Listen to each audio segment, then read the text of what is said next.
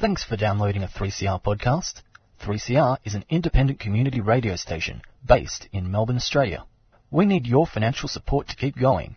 Go to www.3cr.org.au for more information and to donate online. Now stay tuned for your 3CR podcast.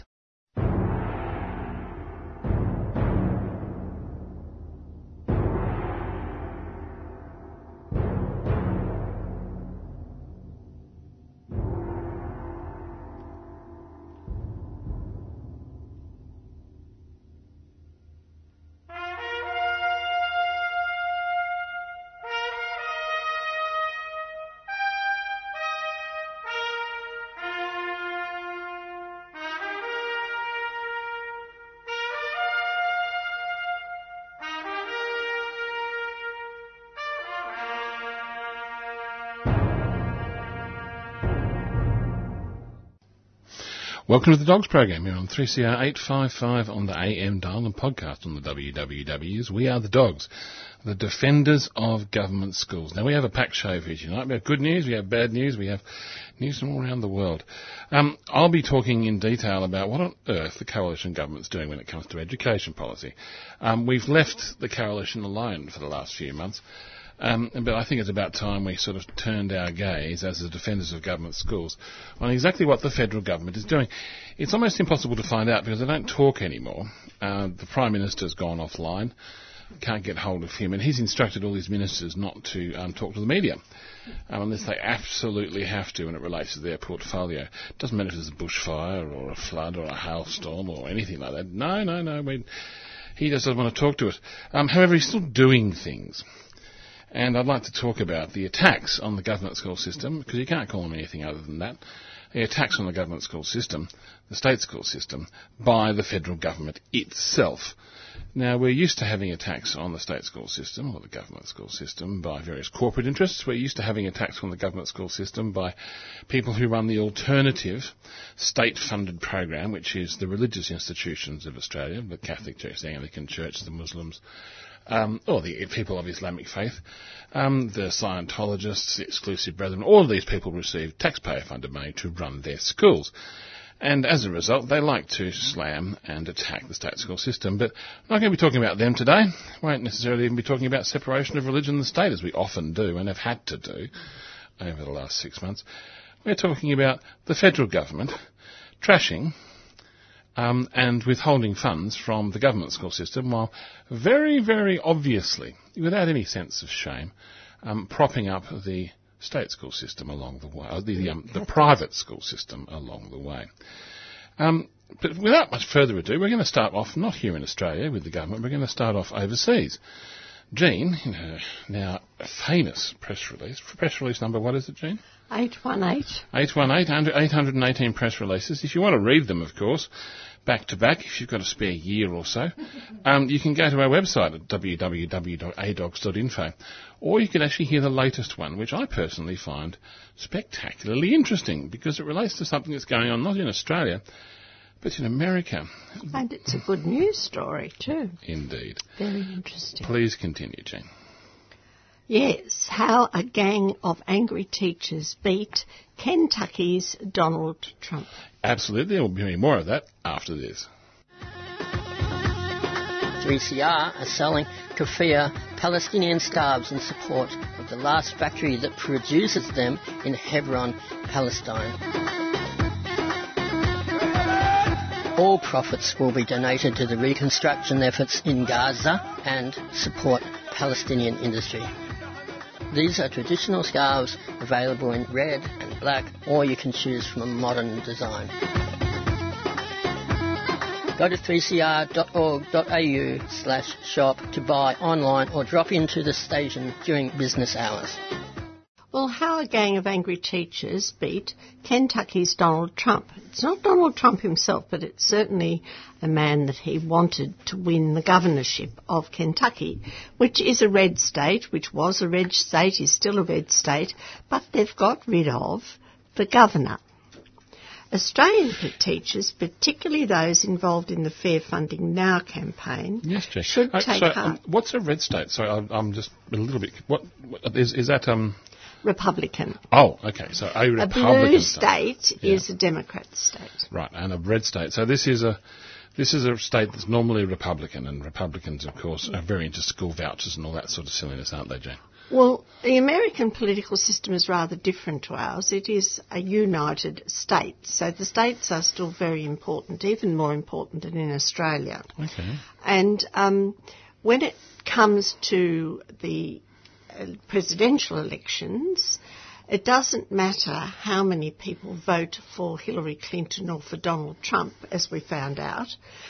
Donald Trump's votes were millions down on Hillary Clinton's, but he became president because individual states had the votes, not the popular vote, but the votes of their delegates to the group that determined who the president would be. Yeah. And Kentucky is a Republican state. They usually have the numbers to help Donald Trump. But he also supports the governor of that state. And the governor of that state was a man called Bevin. And he became very, very unpopular. He's been given his marching orders in recent weeks by a gentleman called Bashir, and the people who made all the difference in the campaign were the public school teachers. That's the story that I want to tell you.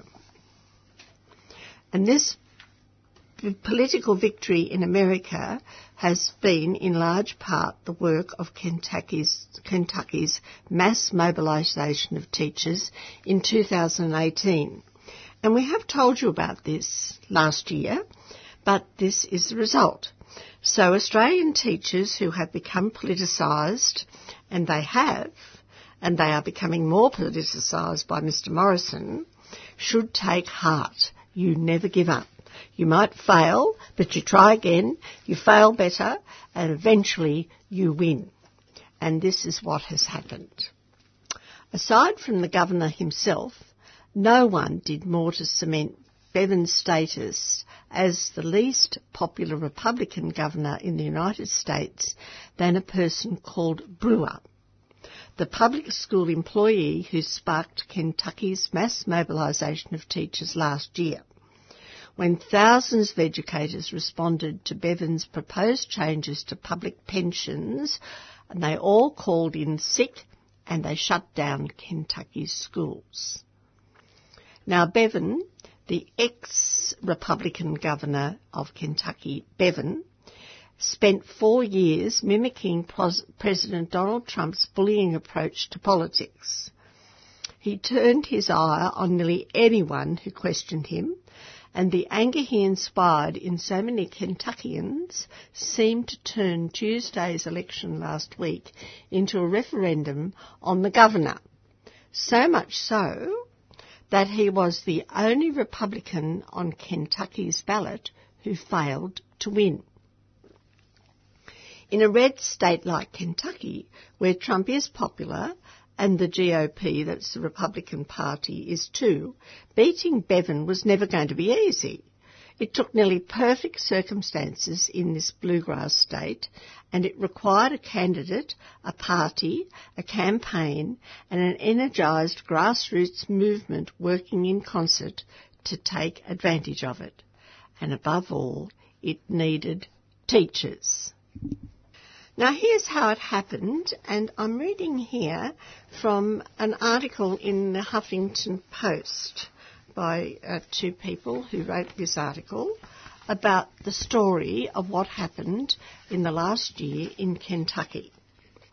This campaign to oust Bevin began on a blustery cold day in April 2018, after the governor and the Republicans in the state legislature forced through changes to an overburdened public pension system for teachers and state workers.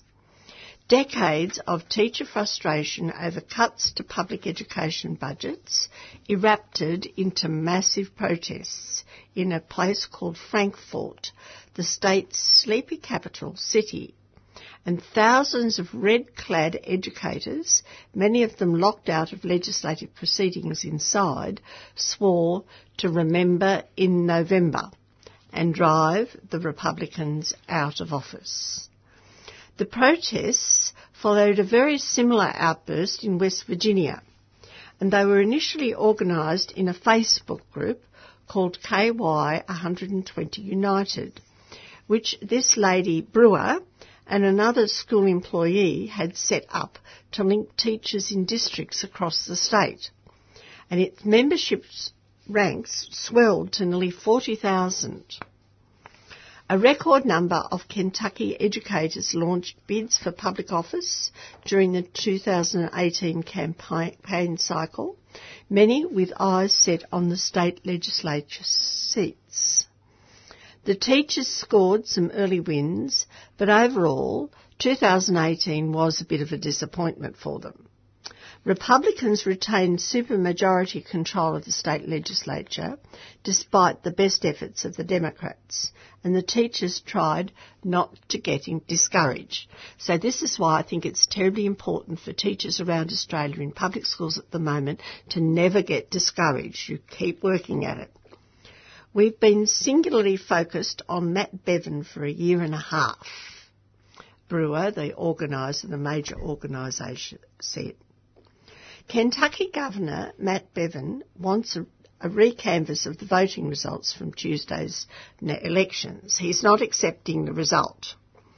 But so too has Beshear, because he was always Bevin's most likely opponent in 2019, because he was the son of the very popular former governor Steve Beshear, and he used his post as the State Attorney General to antagonise Bevin, particularly through lawsuits that attempted to block some of the governor's biggest priorities.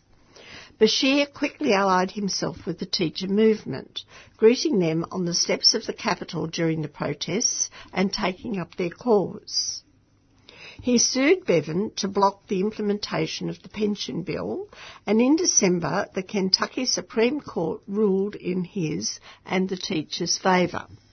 So it's been a long campaign and they've used the courts. As the governor's race began to heat up in 2019, the teachers helped set the agenda in the Democratic primary, focusing the race on public education in particular. Beshear, who had chosen high school assistant principal Jacqueline Coleman, an original Facebook member, as his running mate, won the primary in May and turned his attention towards the fall election against his arch rival. But the teachers were ready too, because the experience of 2018 had left their chief organiser Brewer feeling like they had gotten our sea legs a little bit, and they were more organised and prepared to boost Bevin's opponent. From that point on, the teacher movement, which included other public workers and labour unions from the beginning, together with Beshear, along with the Kentucky Democratic Party, hell-bent on not losing again after ugly defeats in 2015 to Bevin and 2016 when the Democrats lost a century-long grip on the State House, they formed something of a symbiotic relationship that benefited them both. Beshear wanted to focus the race on economic issues like Bevin's cuts to public education, his targeting of public pensions, and his attempts to end Kentucky's embrace of Medicaid and Obamacare. And Beshear showed an uncanny ability to stay on message, but the teachers also made that easier for him. The prominence of their issues in the race weakened Bevin's attempts to go after Beshear on social issues like abortion and turned what Bevin wanted to be a national referendum on Trump and impeachment into a fight over local issues. And when Beshear argued that Bevin was a bully who broke with Kentucky's more polite politics, the teachers provided a relatable face of who exactly Bevin had targeted. David Patterson, the Communications Director for the Kentucky Education Association, had this to say: everybody has a teacher they can look back on and say they helped them and made a difference. And those people were the ones that decided that this drumbeat of denigrating and attacking teachers wasn't going to fly. And when Bashir, whom statewide Democrats have hailed for running one of the most organised campaigns in Kentucky history, needed an army of volunteers to help turn out the vote, who was there? The teachers. Nearly 1,000 educators volunteered for Bashir's campaign.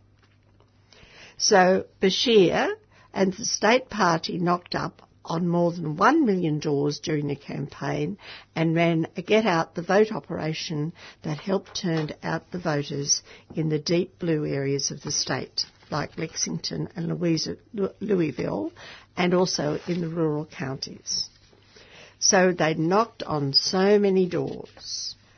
Brewer said, we had people who'd been out for months knocking on doors, and we sent text messages, we made phone calls to friends and family, we had days of action. I've never seen so much engagement from people who'd never done it before. So that's a very interesting story, isn't it? It goes on. There's a repeatable strategy. The immediate aftermath of Bashir's somewhat shocking victory in a state that Trump won by nearly 30 points just 3 years ago led to searches for national meaning, even in a race defined by its distinctly local flavours. And of course, Trump was very upset. And this wasn't the only state legislator and governorship that Trump lost, of course. So it's all very interesting. I suggest, if you want to find more, that you read the full story, which I've put up on our website at www.adogs.info. Thank you very much, Jane. You're listening to the Dogs program, the Defenders of Government Schools, DOGS. Yes, and I do suggest you check out that on the website. It's a very interesting story about what's happening in America and how education is an issue that's been under-talked about or underutilised when it comes to those people who wish to change the government in America. I mean, impeachment's one thing, but not doing your schools, not doing the right thing by your schools is actually probably more important in the long run. We'll be back with the Dogs after this.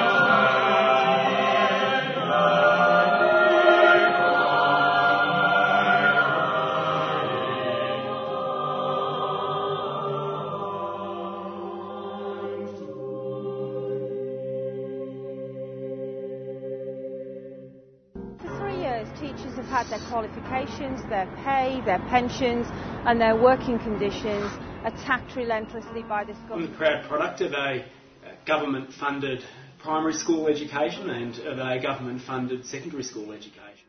Australia is one of the richest and luckiest countries in the world, and there's no reason whatsoever why we can't have the very best public schools in the world. It's simply not good enough that kids with disability miss out.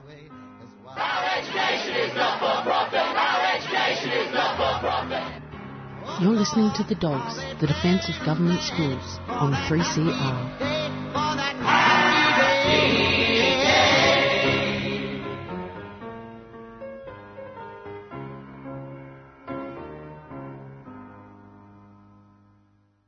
Welcome back to the Dogs program, a bit of Purcell for your delight, or at least for my delight, and I hope I share it with you.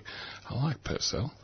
I was promising you we'd be talking about the federal government. Before we talk about the federal government and its functional attacks on the government school system, which is strange, with the government attacking its own schools, but that's exactly what they're doing. I thought I'd give a little bit of perspective, a little bit of historical perspective, and as Jean was mentioning before, Dr. Ian Hansen was an academic at Melbourne University, an educational academic, and as Jean has mentioned on a number of occasions, there's many people that once they retire, they change their tune, they feel freer to talk about things. Because in Australia over the last, 4 decades, there's a couple of things you don't talk about in dinner parties and polite society. And it's not the normal things. As I say, if you want to find out where corruption is in any given society or any given place around the world, you find out what you can't talk about. So if you go to Egypt, into a middle-class dinner party, you can't talk about corruption in the police. You just don't. That's not to be spoken about in polite society. In Australia, we have a list of things you can't talk about. One of them, of course, is what schooling system you prefer. Provides many debates and arguments. But Dr. Ian Hansen is just this year retired, and he says he's actually written an article in the Sydney Morning Herald, which is functionally a mea culpa. I find it very interesting because if you wanted to have an academic career in education in Australia, to be anti-state aid for private schools was no, you were going to be in trouble, because so many of the private school supporters and others had got into the academic positions in the education departments, and most academics were quite happy. They might complain a little bit. They might even sometimes talk about needs policies, but they would never take a no state aid stance as the Dogs did. And I'm here speaking from experience. As well as your contemporaries in the mid-1960s. Yeah. He mentions that he conducted the first major academic study of non-government schools in Australia. I mean, I know at that time, Jean, you were conducting academic surveys of government schools in Australia. Well, he wasn't interested in that. He was interested in non-government schools. He says that he is himself a product of a government high school, but he was interested in the sociology of independent sector. Of necessity, he became involved in the lives and aspirations of these schools, and was very soon aware that, with a handful of exceptions, private schools back in the 60s were not rich schools. To my education students at Melbourne University, Dr. Ian Hansen says that he used to present a typical annual budget of a middle-order school to demonstrate how such schools barely broke even financially in the 60s. He found himself admiring what they got done and how they managed with often substandard facilities, and sensing the unease with which numbers of them had accepted the Menzies Federal Science Grants in 1963. This was before state aid was given in large amounts. By the 1970s, there were subtle shifts in the way these schools saw themselves. Enrolments and then tuition fees increased. Previously, there had been an unwritten understanding among themselves that these schools should never advertise, but now they began to. Their new self-confidence moved into self-satisfaction. The greedy and hustling 1980s caused the schools to slip from an educational model of performance into a business model. Headmasters and headmistresses became principals, CEOs. Money was spent on refurbishing front gates and sporting facilities, anything that would sell an image. I'm going to step aside from this article here. That was the time, of course, that state aid really kicked in. That was the point at which they got lots of money from me, because I was alive at the time paying taxes, and from you, if you were alive at the time paying taxes. This was the point at which they started to get a real flood of government money, and they wanted to spend it, and they spent it, of course, on front gates and sporting facilities. This was the time that the Schools Commission no longer was really dealing with needs policies. There was a change at the top from Ken McKinnon to Peter Tannock, who has since, I think, got a papal knighthood for the work that he's done for Catholic education. And I think that he also was instrumental in the establishment of the Notre Dame University. But the actual funding started to become very skewed indeed. And the Schools Commission had on it a man called Van Davey and also a lady called Joan Brown representing the government schools, and they wrote dissenting reports. So the Schools Commission, which had been set up to quieten the state aid debate, was got rid of by the coalition government in the 1980s. And that was really the end of the needs policy, and there hasn't been a needs policy since. Gonskirskar. Look, Dr. Ian Hansen says that at this point in the 80s, in which his understanding and patience for the non-government school began to wane. He said he felt the divide between public schools and private schools widening. As the one sector grew in social prestige, the other more and more lacked relevance. The drift apart is now near to absolute. It's interesting that he knew about this in the 80s, but he was still working and he wasn't retired. So he just kept up his business, didn't he? Sorry, but Dr. Ian Hansen, that's exactly what you did. It has all become political, not vocational, he says. I thought I knew these sorts of schools. I wrote their histories. I spoke at their speech nights. I led their staff conferences. But I don't know them anymore, he says. The ABC this year conducted a survey of my school data from around 8,500 schools, which found in the period of 2013 to 2017, 4 non-government schools spent $100 million each on capital works, while in the same period 1,500 public schools had been waiting for up to 15 years for the urgent repairs to their buildings. I know, he says, a school auditorium that ranks in luxury and acoustics with the Hamer Hall. I know exactly the one he's talking about. It's actually at MLC. That's not fair when another school I know has urinals open to the sky. I hope that the powerful lobby groups for non-government schools are pleased with what they've achieved. Dr. Ian Hansen, yes, they have. Yes, they are very pleased, and they thank you for your service. They genuinely and really, truly thank you, Dr. Ian Hansen, for your service in making sure that they were supported through those turbulent times from the 60s to the early noughties. Because if he'd done his history, he would have understood that what has happened was quite predictable. The dogs predicted it. It was obvious, but it didn't suit those who wish to serve the elite rather than the poor in our community and the disadvantaged to see what was happening. But to be fair, now he has changed his point of view. He's free to do so. He's free to do so because he's now a man of independent means and doesn't depend on Melbourne University for a salary. He had tenure there, I think. Very few people now have tenure at Melbourne University, so there you go. He says, just don't try and tell me that 2 parents have to work very hard to find $30,000 a year for their child's fees. It's not fair. Because there are parents who have to work very hard to find $30,000 to put food on the table for the families that they have in the first place. See, that's not fair either. So he makes a point. Now, I point that article out in terms of background because that was then, and I want to tell you what's going on now. And what's going on now, I'm going to move a bit backwards. I'm going to start to talk about the drought. Because the drought in schools is a fascinating study in what the federal government really thinks about the state school system. But we'll be doing that after this.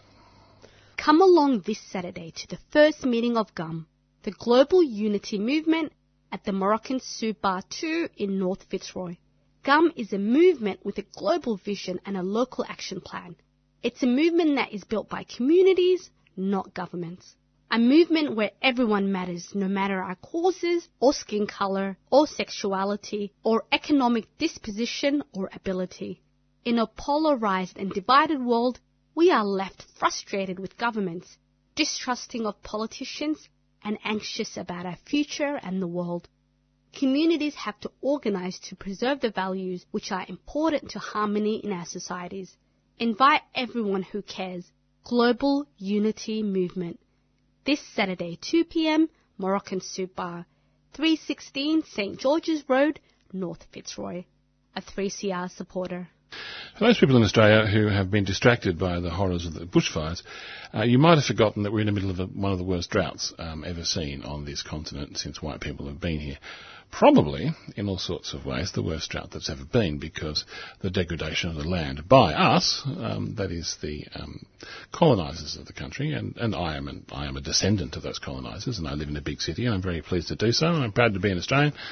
However, I do recognise that the agricultural practices that I demand, so I can have my bananas for breakfast, and my... Actually, I don't really like smashed avo on toast. I'm a traitor to my kind. I don't really like smashed avocado on toast. I tried to have some the other day just to see if it... No. I haven't come round to it. I thought you were having your honey, darling. Oh, well, you're right. Yes, darling. Look, government schools, as part of the process of drought relief, there's farmers out there suffering. There's farmers out there suffering a great deal. This I have no question about and no problem with. One of the reasons why farmers are suffering, apparently, is that they're having trouble keeping up with their school fees for when they send their children to private schools. But do not worry. This is a significant problem that the federal government will address. And let me tell you how they're going to do it. I think this is fascinating, because the coalition government, about 4 weeks ago now, but it's still ongoing, this is not a joke, coalition government is giving $10 million in drought education funding. None of this money is allowed to go to government schools. It is only to be given to independent and Catholic schools in the bush. No government school is going to receive any of this money because, apparently, according to the coalition government, because they don't charge fees, the government schools don't need any extra relief in the drought. But what private schools are there in the bush? They don't go into the outlying areas because it's not a business proposition. Large regional centres. Boarding schools in the city. Boarding schools in the city.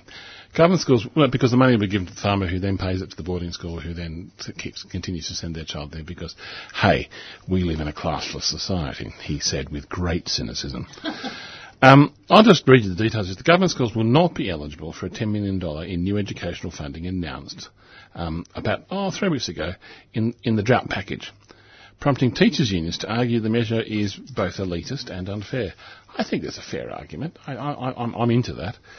The Australian Education Union President, Karina Haythorpe, said, it's another slush fund for private schools.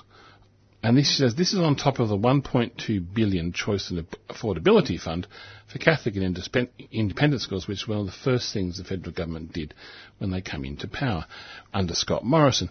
Now, I'll be coming back to that because I think that's really interesting. This is something that's gone under the radar for many people, and it's worth bringing up again.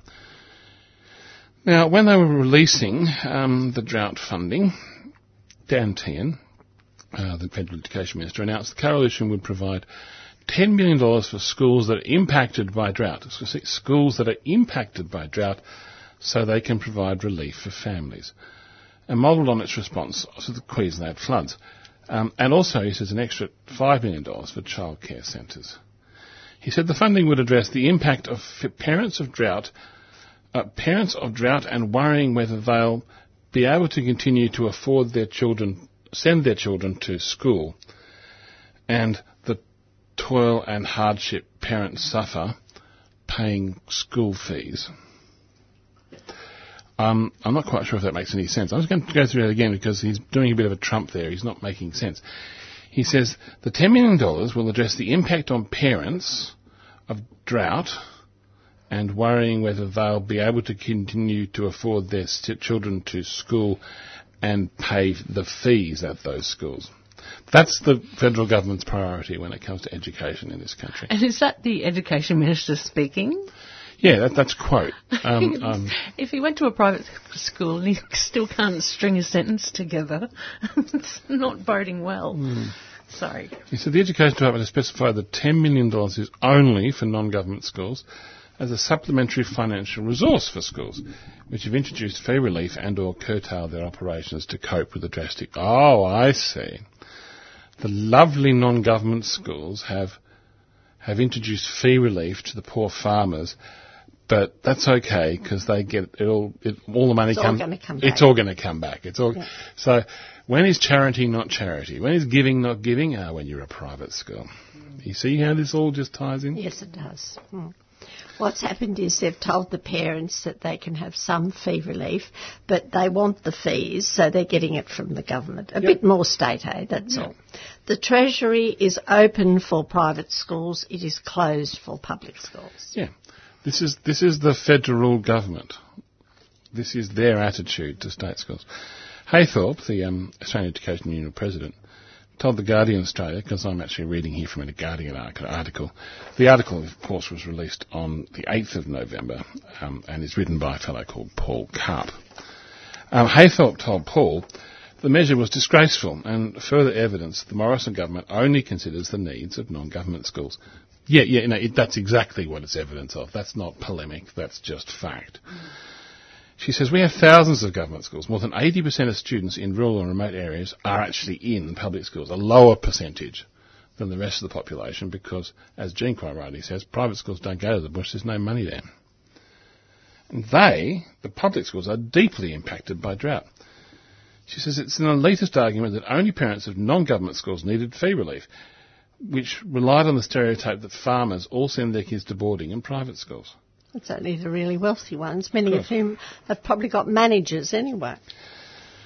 To privilege one sector over another is to further entrench the level of inequality, she says.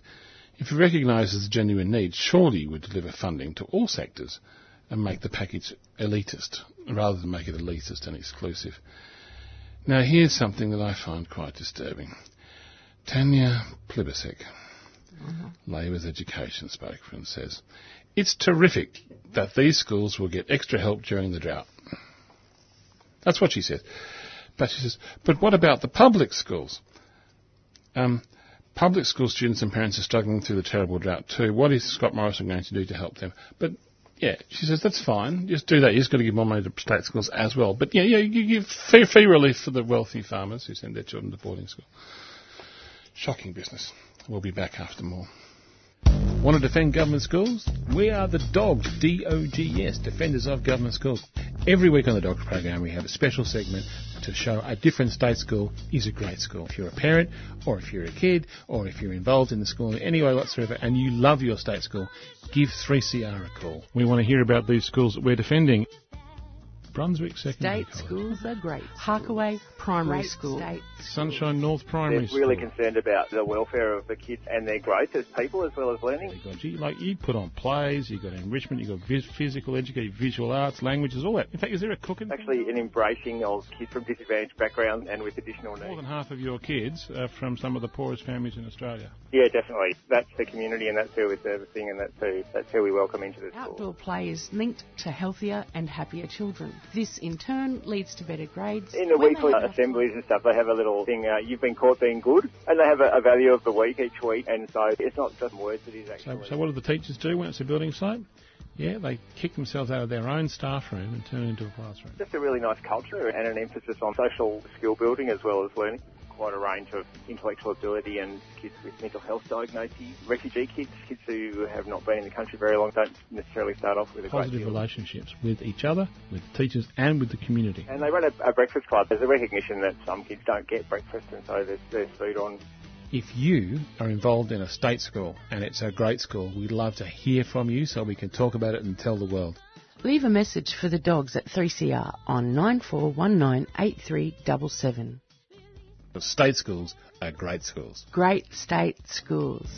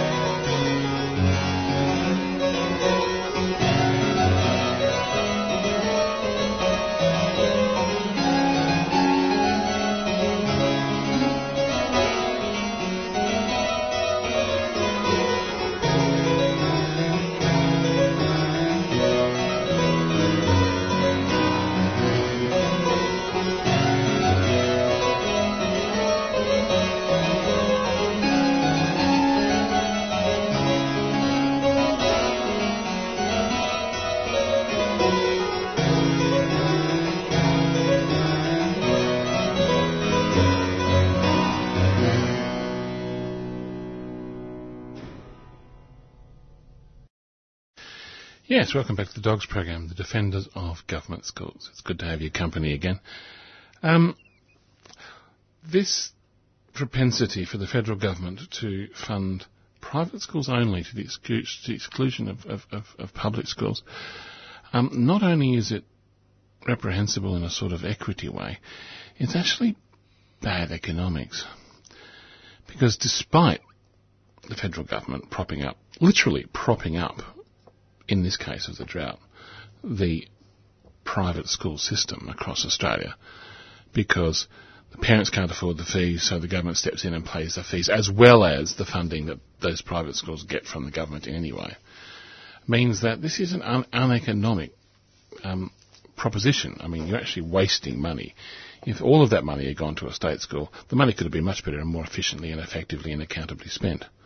Because bear in mind, the vast majority of, certainly, Catholic schools, there's nothing accountable about the way they spend their money. It goes to a bureaucracy and then it goes to the school, and whether it gets there or not is a matter for the Catholic Education Office. It's no business of mine, apparently, and I could just go away. But there's something else that's going on. Because Morrison's boost to the funding of Catholic schools, in particular, and private schools in general, is in fact despite the fact that these schools are failing. And when I say failing, their enrolments are going down. The population of Australia is not buying the model they're selling. It doesn't really matter how many nice school gates and swimming pools and hockey fields these schools, and indeed ridiculous auditoriums, these schools possess to attract people in an advertising sense. The population of Australia is actually marching, and it's marching with its feet, and it's marching with its feet away from the private school system. So the Morrison government is actually backing the wrong horse. It continues to preference funding of Catholic school systems despite falling enrolments. When it first got into government, it gave $1.2 billion into what they called the Choice and Affordability Fund, which basically means money for private schools only. Because apparently state schools don't give you choice and they're not affordable. I don't know. It's just ridiculous. Now, the analysis by the Australian Education Union reveals that a combined government recurrent Commonwealth state funding increase to Catholic schools has grown by 80% faster than it has for public schools over the last 10 years. This is contemporary stuff we're talking about now. The growth in funding to Catholic schools has grown 80% faster than it has for public schools. We go back to Karina Haythorpe, who we know is the AEU federal president. She said, while the majority of the shift in enrolment growth away from Catholic schools and towards public schools has been in primary schools to date, this trend is now starting to feed through to the secondary schools, creating additional pressure on an already very under-resourced public system, which is not being effectively funded by the Morrison government. Public school enrolments, she says, and I quote, are soaring, and yet these figures show growth in government funding to Catholic schools has been far greater than those provided to the public schools. The total number of students enrolled in public schools has increased over 250,000 in the last decade, and by nearly 75,000 in the last 3 years alone, whilst Catholic enrolments over the same period has actually fallen. You know, we've become larger as a nation, but the Catholic school enrolment has fallen by 1,300 students in the same time, which is in fact going backwards if you consider the population of Australia. Well, it's going backwards in real terms, but it's backwards in percentage terms as well. Sorry, Jane, you were saying something. Yes, it's less than 20%. It's less than a fifth. So there's something very strange going on. I mean, parents are walking with their feet.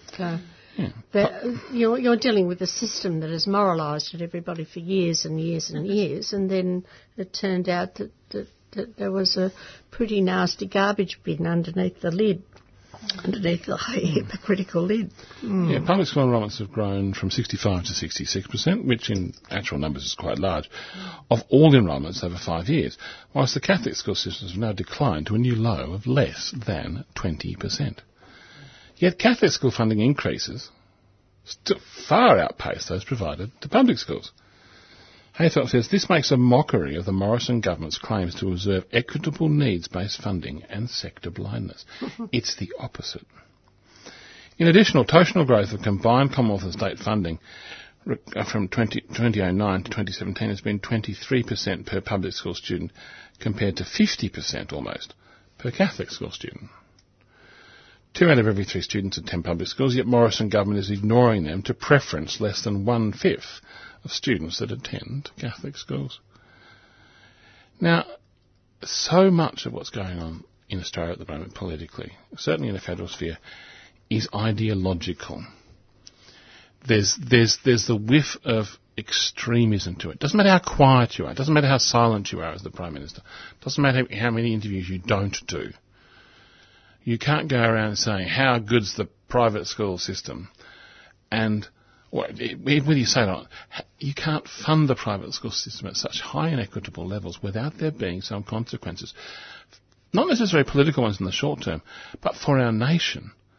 We are ignoring 60% of the children of this country and underfunding them deliberately. At our peril. At our peril, for no other reason that I can see than it's ideological. It's quite strange. But back to, there's an article written, and the article is in what used to be the Fairfax papers, but it's an interesting one indeed. It said the federal government must deliver the recurrent funding needed to ensure that every school meets the school resourcing standards, says Ms Haysort from the AEU. Now, according to the actual data analysis the AEU is conducting, because I think they're getting more punchy as the world goes by, because they can see what's happening. It's actually beyond the pale. I mean, over in America, there's this fellow, I can't remember his president, I can't remember his name, he's being impeached. Well, he's about to be impeached because he did a bad thing. He used his office for personal benefit, all that sort of stuff. And, you know, everyone's losing their mind over it. Like, it's a big thing. Here in Australia, our ideologically sort of motivated federal government is refusing to fund the public school system and is gratuitously funding, under the mantra of choice and affordability, the private school system. And no one's saying anything. It's just like, oh, I don't know. Oh, we are. We're saying plenty. When I say no one, I mean no one but us. No one but us in the AEU. No one but us in the AEU and FIRS. No one but us in the AEU and parents' organisations. In fact, there's lots of people saying things, but the federal government's going, oh, well, you know. Who are they? Well, no, they're saying, shut up. Well, they're saying, be quiet. Stop stressing. We don't want to hear from you. We don't want to hear from you because well, you don't matter, and you're not one of the quiet Australians. Because if you were one of the quiet Australians, you wouldn't be talking. And we're here for the quiet Australians. The next time you hear the quiet Australians used by a federal politician, I go, oh right, you only like people who don't talk about things that you do not like. I think it's quite extraordinary. Anyway.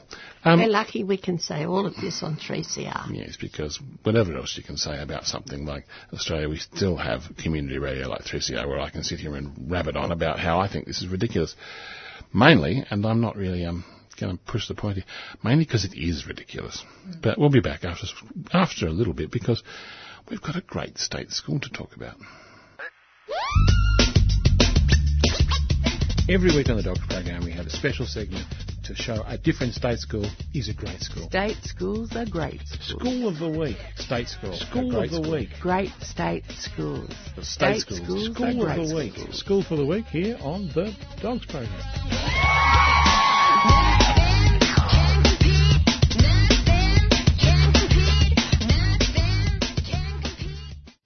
Welcome back to the Dogs program. We have a great state school. The great state school I'm going to talk about is in Hawthorn. And I say, what are you talking about, Hawthorn? That's all rich and la-di-da. Yeah, it is. It's the Glen Ferry Primary School. We're equal opportunity sort of praises here when it comes to state schools because Glen Ferry Primary School is exactly the school I've been talking about in terms of people shifting from the private school sector to the public school sector. And this has been happening, as Karina Haythorpe was hinting, in the primary sector first and then into the secondary sector. And Glen Ferry Primary School was a great state school because it does good things. It does good things well. It does good things well with rich kids, but it still does good things well. Because the state school system serves everybody. And if you live in a wealthy area, then the kids are going to come to the school and they're going to come from wealthy families. If you live in a poorer area, they're going to come from poorer families. State school doesn't care. It's just a local catchment. It's just who you got.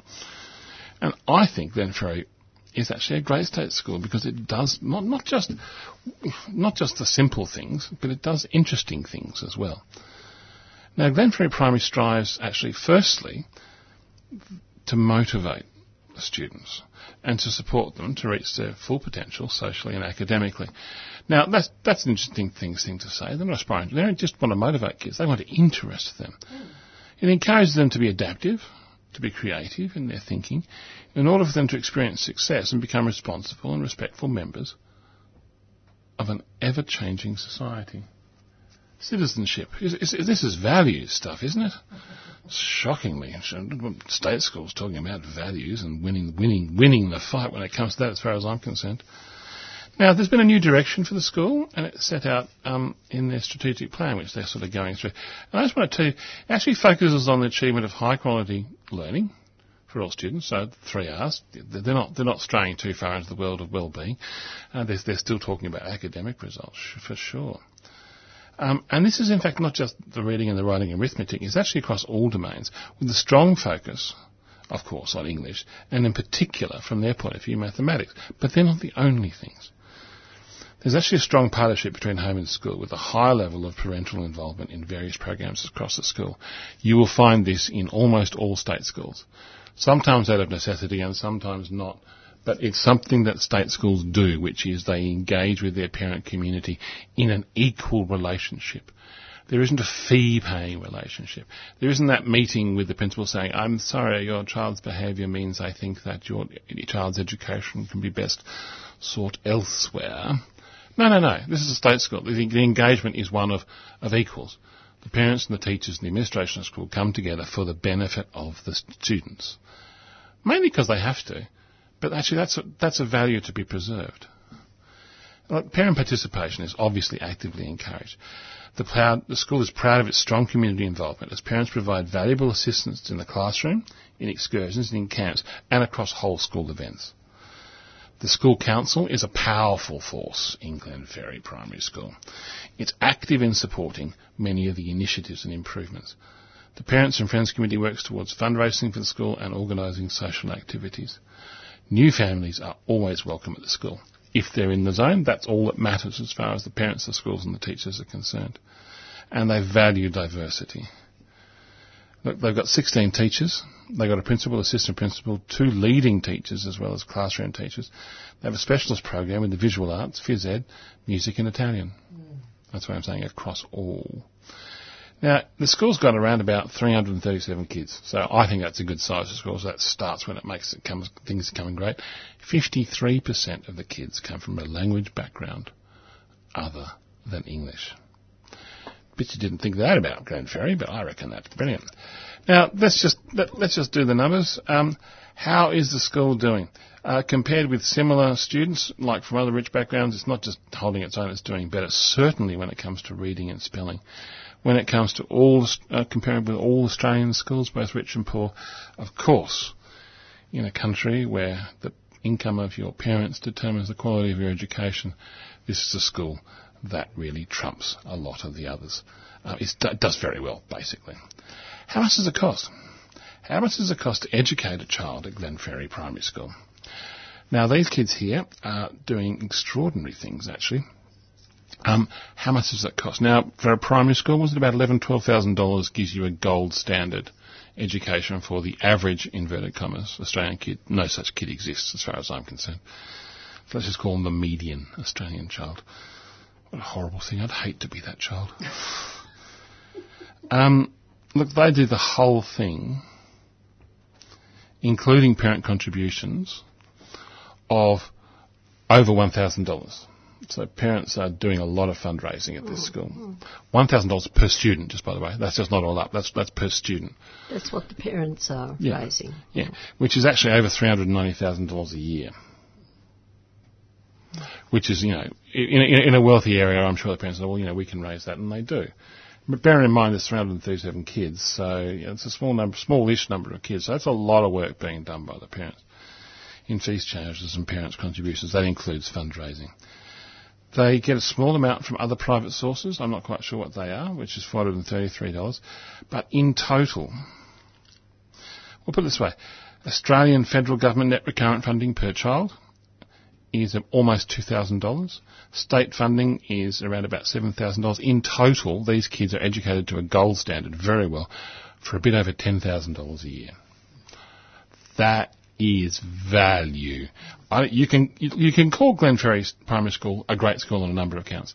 Firstly, financially, it saved me a lot of money, and I'm a skinflint, everyone knows that, so I like it. It's also doing the right thing by the kids and engaging the family in a wealthy area in a way that's effective, efficient and accountable. And the one thing I like about the whole school is I know that if a new child comes to school, they are welcomed with open arms, whether they speak English as a first language or not. It's an extraordinary thing. So our great state school for the week is Glenferrie Primary School. So you've been listening to the Dogs program here on 3CR 855 on the AM dial, podcast on the WWWs.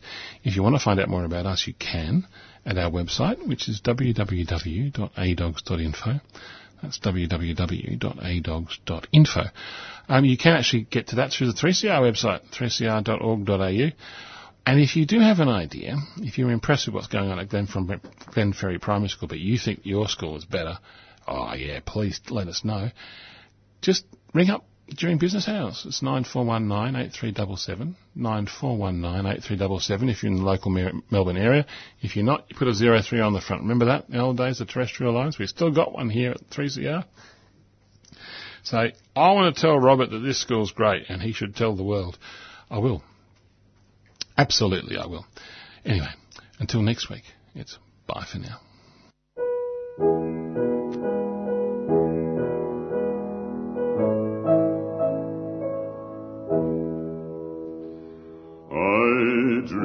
I saw Joe here last night, alive as you and me. Says I, but Joe, you're 10 years dead. I never died, says he. I never died, says he. In Salt Lake City, Joe, says I, am standing by my bed. They framed you on a murder charge, says Joe, but I ain't dead. Says Joe, but I ain't dead. The copper bosses killed you, Joe. They shot you, Joe, says I. Takes more than guns to kill a man, says Joe, I didn't die, says Joe, I didn't die. And standing there as big as life, and smiling with his eyes, says Joe, what they can never kill, went on to organize, went on to organize. From San Diego up to Maine, in every mine and mill, where workers strike and organize, it's there you'll find your hill. It's there you'll find your hill. I dreamed I saw Joe here last night, alive as you and me. Says I, but Joe, you're 10 years dead.